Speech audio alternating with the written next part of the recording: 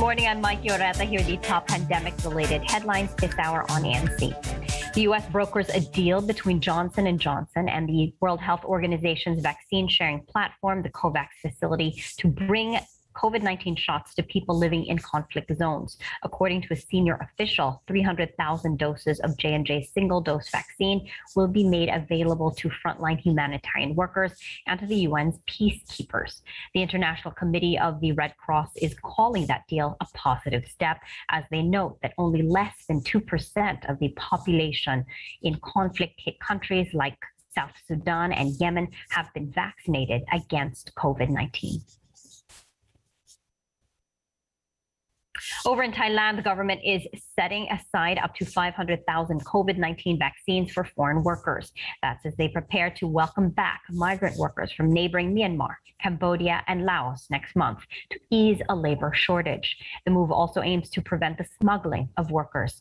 According to the Thai government, last month alone, nearly 11,000 people were arrested in cases linked to smuggling.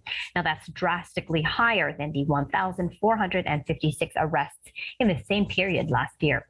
Thailand's labor ministry says that the COVID-19 shots will be administered while the workers undergo a 2-week quarantine.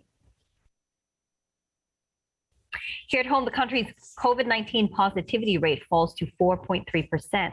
Now, this marks the first time since January 31st that it's fallen below the World Health Organization's 5% benchmark. On Wednesday, the health department recorded 2,646 new COVID-19 infections, 99 more deaths, and 4,000 recoveries. This brings the number of active cases to an 8-month low of 29,000. It's a milestone. It's actually even better because in the NCR, the positivity rate has dropped to 3%. We're testing enough and the cases are decreasing. The reason tests are going down is because fewer people are getting COVID, and generally the approach is that we're testing those who show symptoms or those who were exposed. So if there are fewer people showing symptoms and fewer people getting exposed, then we will be testing less.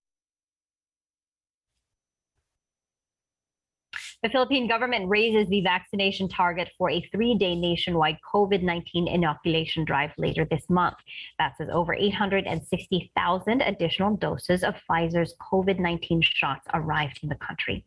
Officials are now aiming to vaccinate up to 15 million people from November 29th to December 1st. The previous goal was for just 5 million. The official in charge of vaccine procurements, Carlito Galvez Jr., says up to 5,000 vaccination sites will be used for this program. This as the Philippine government aims to vaccinate 70 million Filipinos before the end of the year. So far, more than 35 million Filipinos have received their first dose of a COVID-19 vaccine, while over 30 million have been fully immunized. Those were the top stories this hour. I'm Mikey Oreta. Keep it here on ANC, the ABS-CBN News Channel.